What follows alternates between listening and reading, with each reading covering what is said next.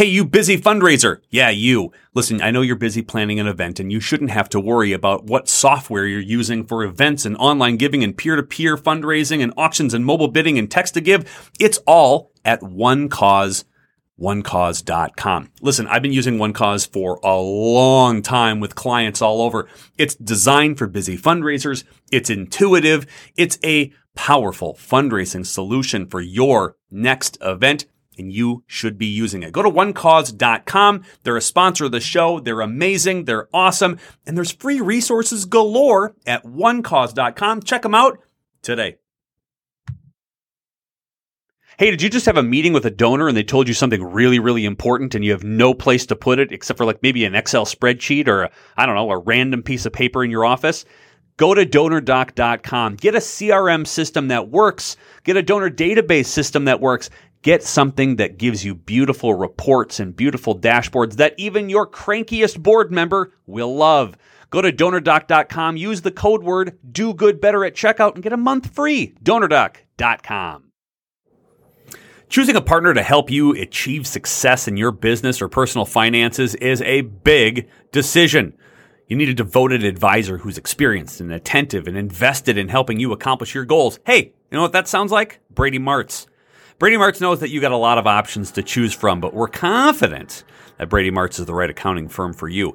They got more than a half a century of experience making every day count through tax, accounting, audit, and business advisory services. So, contact Brady Martz to learn more about their unique solutions that they can provide to you and your nonprofit.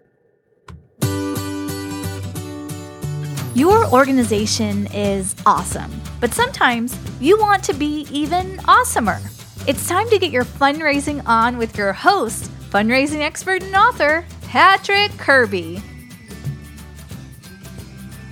Hey, everybody. Welcome to the official Do Good Better podcast. I'm your host, Patrick Kirby. And of course, we talk with people who are going to help our small and medium-sized nonprofits do good better. I was a politics major out of college, which meant I was unemployed because I didn't know how to do anything at all. And I found myself falling backwards into the nonprofit world. And I've been obsessed with advocacy and politics behind the scenes forever. And so when I get to have a guest on that gets to talk nerdy politics and advocacy stuff with me, I jump at it. And you might be thinking, I'm a small nonprofit. I don't have anything to do with politics and advocacy, and I don't even have the capacity to do so. Nay, folks.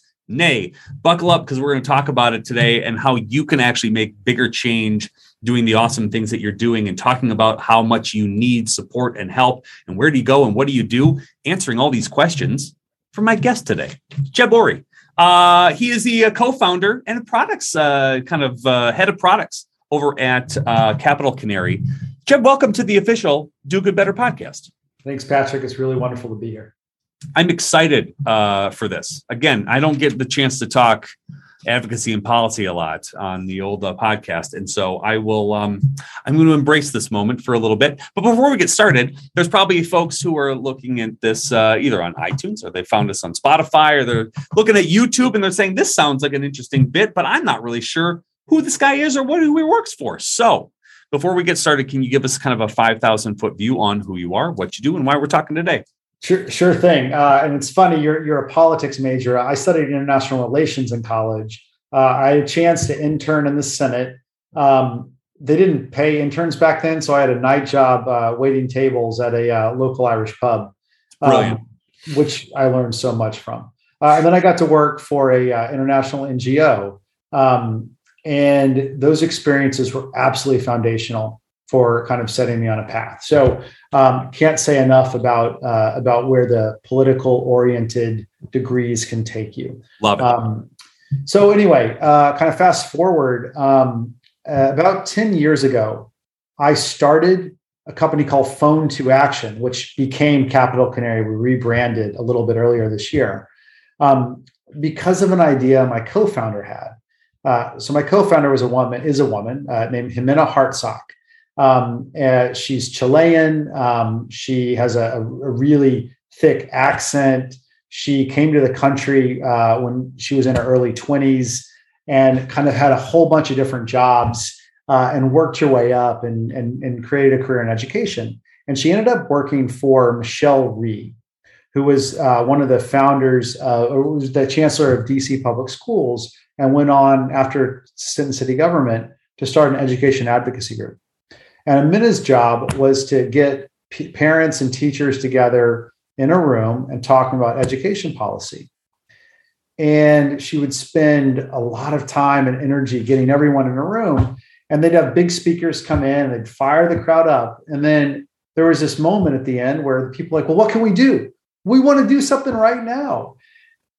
And it was just crickets. Sometimes speakers say, oh, well, you can follow me on Twitter. This is, again, 2011, 2012, early days of social media, or maybe mid to early days of social media.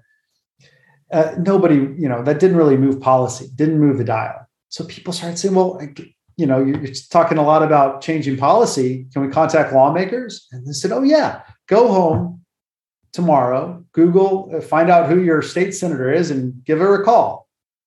And these parents are like, we're not going to do that. We have work and kids and jobs, and we want to act right now. So Jimena felt this compulsion to create an opportunity for people to act right then and there so they could take action. But there weren't tools that did that. There were a few systems where people could log in and maybe send an email on a computer to a lawmaker, but nothing that worked in the smartphone. And you may remember, maybe some of the people here on this podcast remember back in 2012, only about 25% of American adults had smartphones. Mm-hmm. So now it's hard to find anybody, 10-year-old and up that doesn't have some kind of, mobile smart device. But back then it wasn't a foregone conclusion. But Jimena had worked in schools and had seen how, there were people that were early adopters that were taking phones in and out. And she's like, not the students, but, people that worked in the schools, the staff. She's like, this is going to go everywhere. Jeb and I, we met each other, and I had another mobile company at the time. She's like, Jeb, is there any way that we can make an app so people can email their lawmakers using GPS from their phones? I said, sounds interesting. And started to look into that. And we ended up finding out the answer is yes. Yes, you can. You actually can use mobile technology to make it possible for people to do just about anything. And we created a product that made it easy for people to email lawmakers from their phones in seconds. And we had a chance to roll it out at, these organizations would have these events, and they'd get people in a room, and everyone had a chance to take action. So we gave power to people that wanted to engage. And then we gave these organizations a way to track it and to know, hey, that was effective. That worked. That moved the dial. And that's really kind of what started our business. So we founded the company in 2012. Every bootstrap startup story you can think of, we were doing. But we found some investors, and it was hard to raise investment capital. What we were doing was really new, but we found some people that supported us, an accelerator, early investors. We went to competitions where we had to win.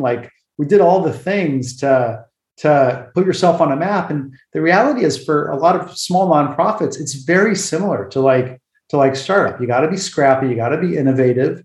You have to figure out how to break through the noise and stand out. So I think part of what our growth and our story has been is pretty similar to what successful small organizations are doing every single day. It's, you have to have conviction that what you're doing makes sense, and you have to work like heck to make it happen. What I love about this is that, and we talk about this on the podcast a lot, is planning the plan. The plan is just another plan that you're going to plan eventually, and it's boring unless you do something about it, right? What are you going to actually do? And what I love about this is the concept of, okay, we're all fired up. You're at a gala, you hear a story, you get this wonderful thing. What the hell do I do next? If you're not saying give, or you're not saying, sort of do, you've wasted an opportunity. And I think this is what I love about the idea of advocacy, is that if somebody doesn't have the financial capacity to give you a certain amount of money, they've got time, and they've got talent, and they've got words, and they've got a vote, and they've got a whole lot of other things that they can use for your organization. But I think a lot of nonprofits will look at this or hear the word advocacy, and they will immediately go, I don't want to touch that with a 10-foot pole. Either they don't know about it, or don't know what to do. How do we get out of that mind space first? I mean, I think that's the first question of like, I'm a nonprofit leader, or I'm a person who's volunteered at a nonprofit. I'm a board member. Advocacy doesn't seem like something I should be doing at all. Am I wrong? Am I right? As a nonprofit. Yeah. So I think what's interesting is that the term advocacy means a lot of different things to a lot of different people. Mm-hmm. And you know, the best definition I saw of advocacy is this very expansive definition that includes everything from voter education to issue education to direct lobbying. Yeah.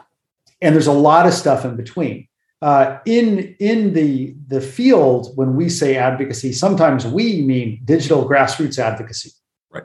Which may mean facilitating constituent education and communication to elected officials by those constituents, so they can explain their positions on policies and implore lawmakers to take action on something. Mm-hmm. But the actual term advocacy is a very broad one, and it encompasses a whole bunch of things. And a nonprofit that, you know, like a good example, like, you know, the church that I'm a member of is an Episcopalian church here in Capitol Hill.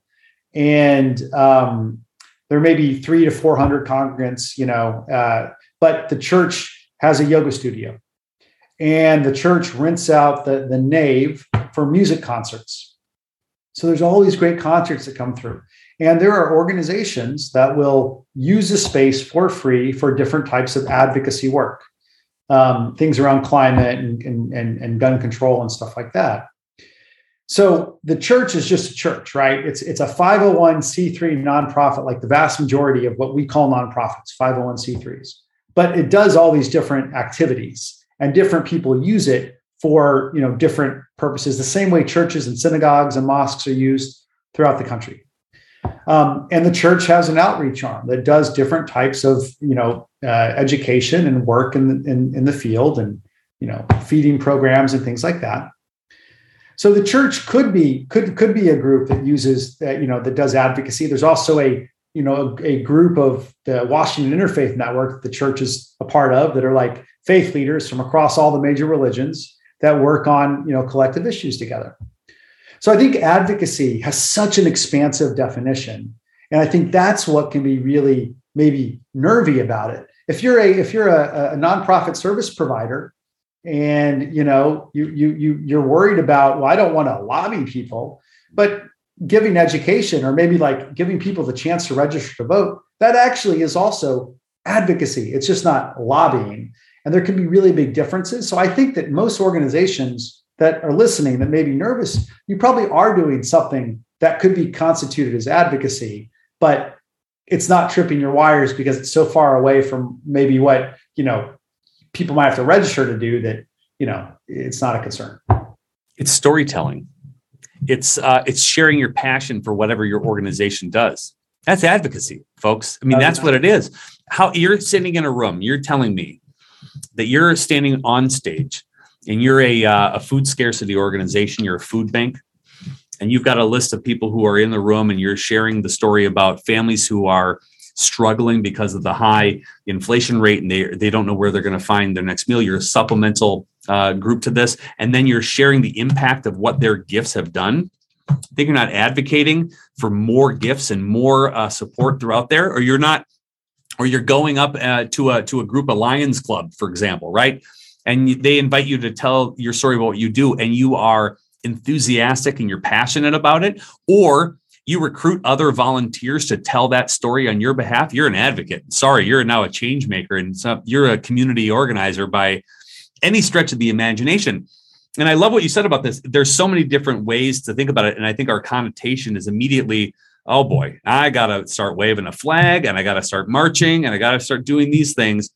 And I don't want that tethered or attached to my, you know, how my organization looks and feels, but you're already doing it. It's just a matter of how you want to sort of get it. So maybe kind of run through some advantageous, you know, why is it advantageous to at least concentrate or focus or talk about or sort of rewire your brain about what advocacy can do?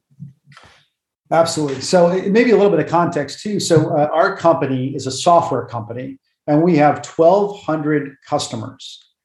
And I would say probably 800 or 900 of them use our technology for digital grassroots advocacy and organizing. So we come to this with a fair amount of experience in seeing how organizations are engaging. And what's been really interesting over the years is that the types of organizations with whom we work has really expanded. And I think that's kind of underscoring some of what you're talking about too, is people are thinking about getting involved. We do have a number of food banks that we work with. And we have organizations that may, have a couple people that, there's a person that spends a couple hours a week doing communications work. They may send emails out of MailChimp. They may create some advocacy campaigns out of our software when they need to be able to mobilize people. But I think that the crux of what we see is that when an organization, to your point before, like, they may not have a large set of people that are going to donate a whole lot of money. That may be your situation. That's pretty common. But people can donate time. Yep. They can donate their support. They can certainly engage with the content that you're sharing online. So what we've seen, some of the most successful organizations, the small but mighty ones that are able to make policy change, are able to enlist their board members and enlist their databases, even if it's just a couple hundred people, to all do the same thing at the same time to make some waves. Yeah. And if they all can take something and do something at the same time and light up social media and maybe light up a lawmaker's inbox at the exact same time with a message that comes from the heart, that speaks to their values, they can actually make change. And just having your board, the average nonprofit may have 4 or 5 people on the board. Maybe they don't donate, maybe they don't, but they all can share a message on Facebook, and when you tweet something out, they can all retweet it. Yeah. So I think that there's a super high impact amount of low hanging fruit that amplifies the message. One thing that we also recommend is that if you text message, one thing you can do is whenever you have key messages you want to get out, make sure that your board is subscribed, because there's not a better way to demonstrate the type of work that you're doing than to make sure your board is actually hearing those communications. And we found that texting cuts through the noise that email and other forms of communication just can't do. So we have one association client that always makes sure that every board member gets a text when they send out an alert about something urgent. And that has brought so much visibility to the program, because all the executives are getting their texts, all the board members are getting the text and knows, hey, we're active, we're engaged. That makes them feel really good about the work that the organization is doing. Yeah, I don't know what the numbers are in each individual state on the average of letters or notes that a representative or a senator gets about certain votes, right?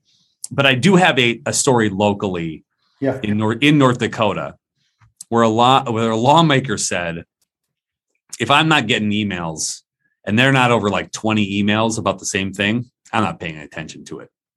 Now, the minute that email list goes above 20 or 25 or 30 emails about the same topic, they stop and they pay attention.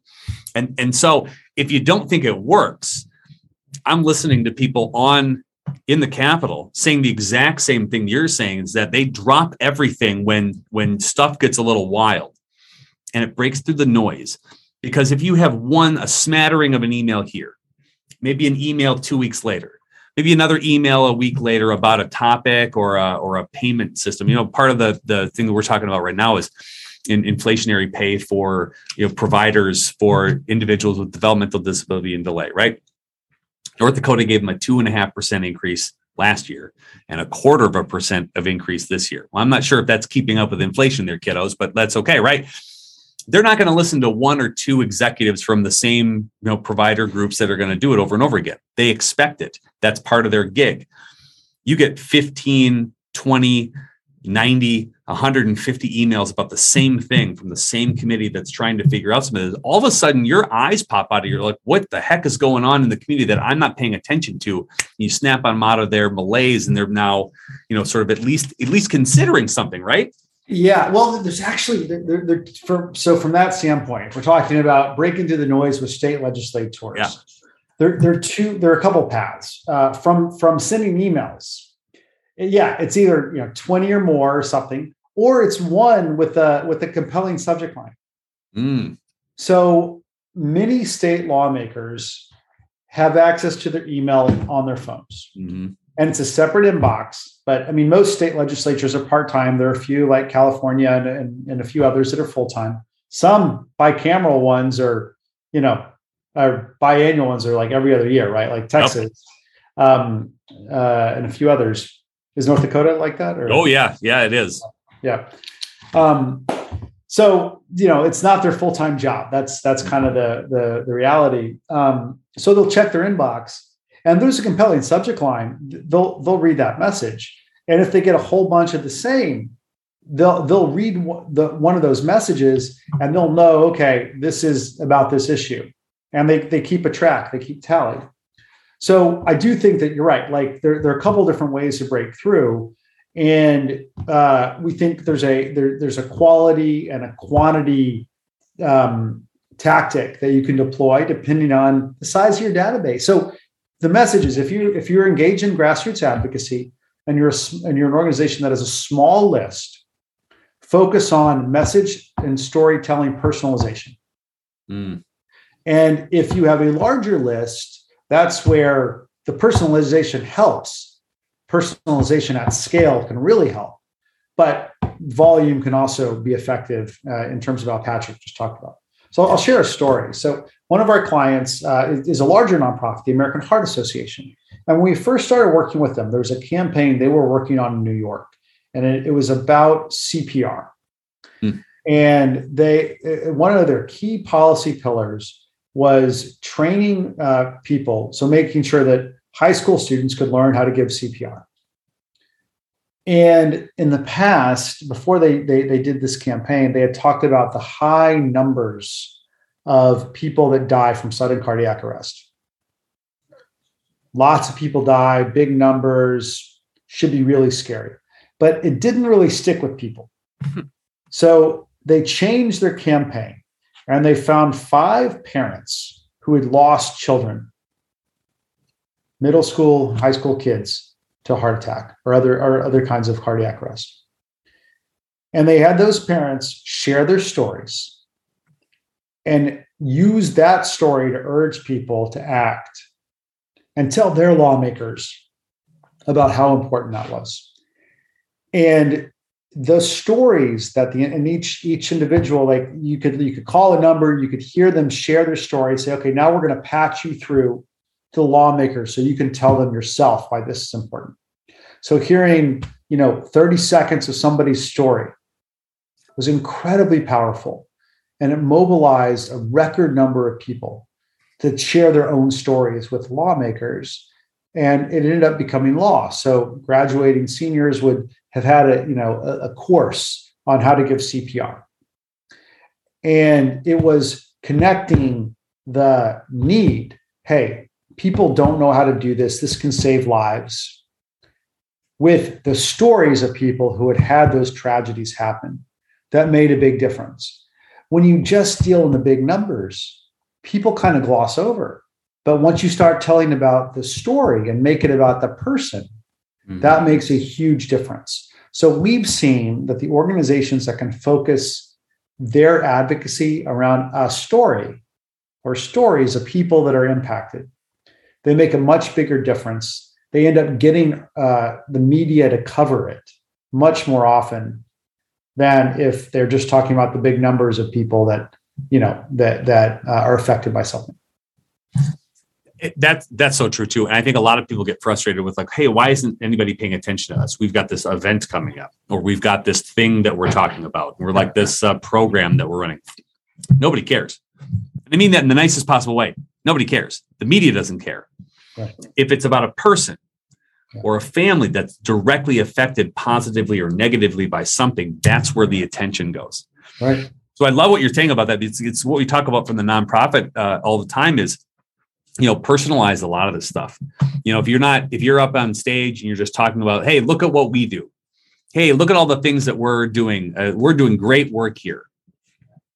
You're not making an impact. You bring somebody up who says the things that this organization has done for us.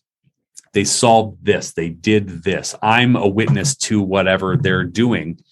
The whole audience is like compelled to listen to you now because it's intriguing. They go, wow, this person is not getting paid by the organization. They might have benefits by it, but they're not getting paid by this organization. That's a third-party endorsement, my friend. And that's really, really good. It's why we trust random people on the internet to give us the Amazon reviews. This is the weird thing that we live in, but that's what it is. And so you're using this proven advocacy strategy. You're putting personalization that's something that needs to happen immediately. And now you're making some big, interesting changes in the world. What sort of changes or what sort of policy tweaks have you seen from individuals using your app, using your system, using some of those things? Is there like what sort of thing or what sort of sands are beginning to shift as you're working on some of these projects? Well, there's stuff large and small, and impacting single individuals and impacting entire communities. Mm-hmm. One of our partners is the Innocence Project, and they have been involved in a number of high-profile cases in Texas. Rodney Reed and Melissa Lucio, both people that were on death row, that they mobilized their network of people, both throughout the country and in Texas, to communicate to various stakeholders in Texas, from the governor's office to state lawmakers to like the board of parole and things like that. And what I've noticed with some of their campaigns is the extremely high engagement they get from people, the urgency. A lot of the campaigns hit a peak right before people's designated execution date, which that is as final as you can get. And what we tend to see making difference for campaigns, and most effective campaigns, are tied to urgency and existential pain. And there is nothing more so than an execution, right? Those campaigns drive a ton of engagement, and they give people a really important way to speak out about a system that many find inequitable and unfair. So that's one example. We had a number of clients that got very engaged around at the beginning of the pandemic and in advocating for different types of relief and support for their organizations, fields, professions, or industries. And those also saw tremendous engagement because, as you know, it was like in the first couple months of the pandemic, we had no idea. Well, first we thought it was going to be 2 weeks, and then one of our clients is the Association of American Nurses, the American Nurses Association. And it may be hard to believe now, but 2.5 years ago, nobody, or almost I don't see nobody, the average person did not know what PPE meant. Mm-hmm. Personal protective equipment. So I remember seeing a landing page that the American Nurses were putting out about asking Congress to approve authorization for more PPE funding, and be like, PPE, what is that? And I remember Googling it. And now it's in all of our lexicons and we know exactly what it is. But what we saw in that moment was so many people engaging. So, this organization may have had 50,000, 60,000 members, that many people on their database. But what happened was that, another 100,000 engaged. So these are people that may, know nurses, have nurses in their families. Just be, you see something on social media.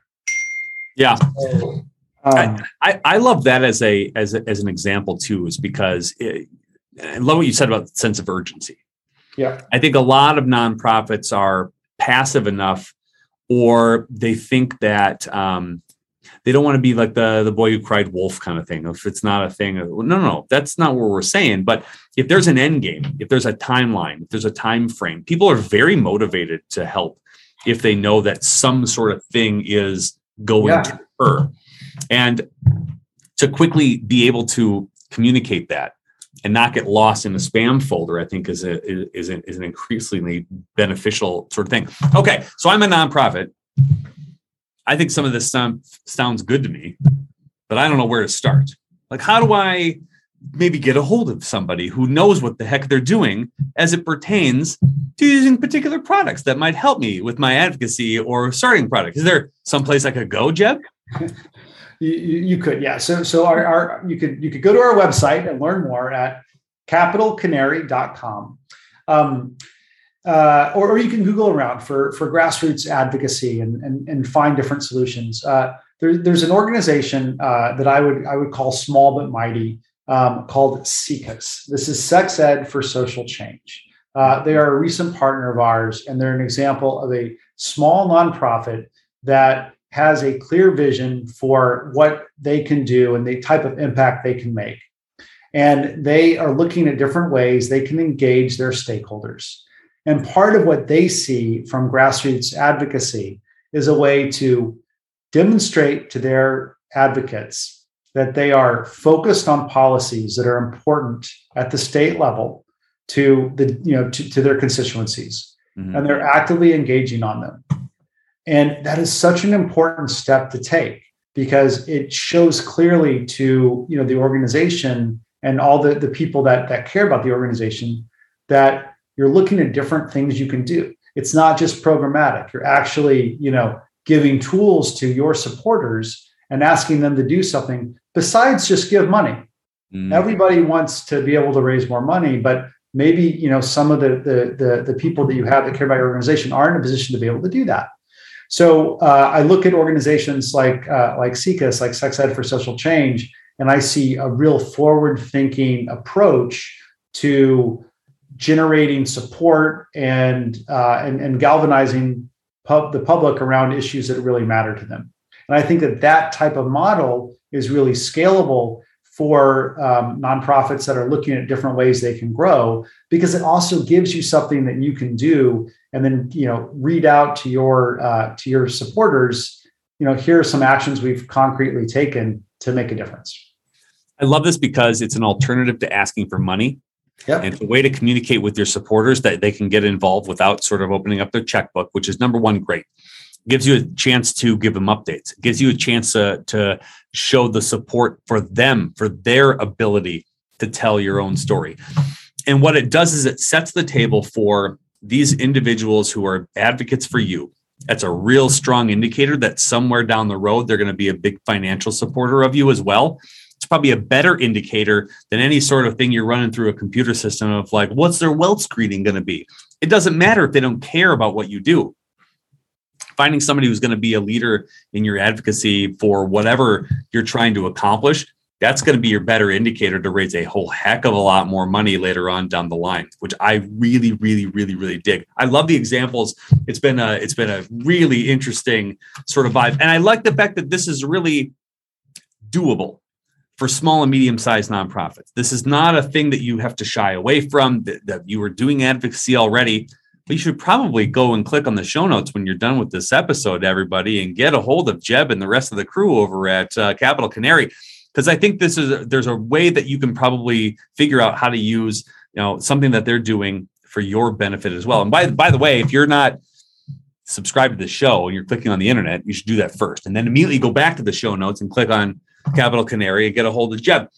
Thank you so much for what you do. I think this is it's a fascinating way in order to use your to galvanize your volunteers, to open up the supporter base to doing something other than just showing up for another fundraising thing.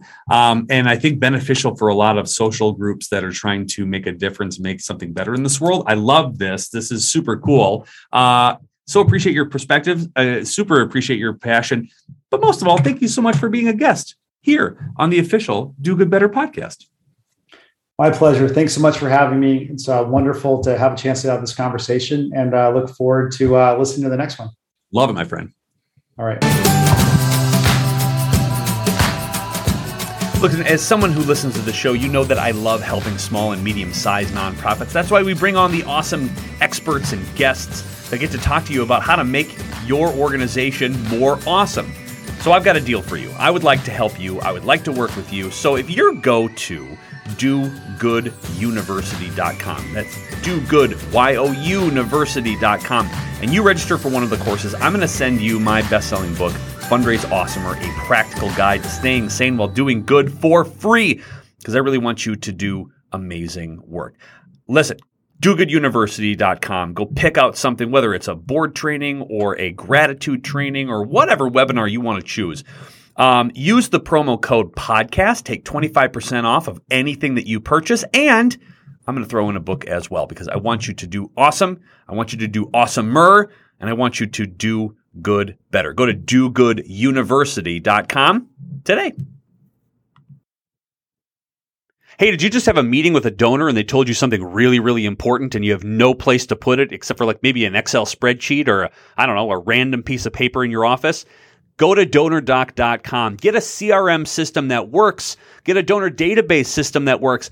Get something that gives you beautiful reports and beautiful dashboards that even your crankiest board member will love. Go to donordoc.com. Use the code word DOGOODBETTER at checkout and get a month free. Donordoc.com. Hey, you busy fundraiser. Yeah, you. Listen, I know you're busy planning an event and you shouldn't have to worry about what software you're using for events and online giving and peer-to-peer fundraising and auctions and mobile bidding and text to give. It's all at onecause.com. Listen, I've been using OneCause for a long time with clients all over. It's designed for busy fundraisers. It's intuitive. It's a powerful fundraising solution for your next event, and you should be using it. Go to onecause.com. They're a sponsor of the show. They're amazing. They're awesome. And there's free resources galore at onecause.com. Check them out today. Choosing a partner to help you achieve success in your business or personal finances is a big decision. You need a devoted advisor who's experienced and attentive and invested in helping you accomplish your goals. Hey, you know what that sounds like? Brady Martz.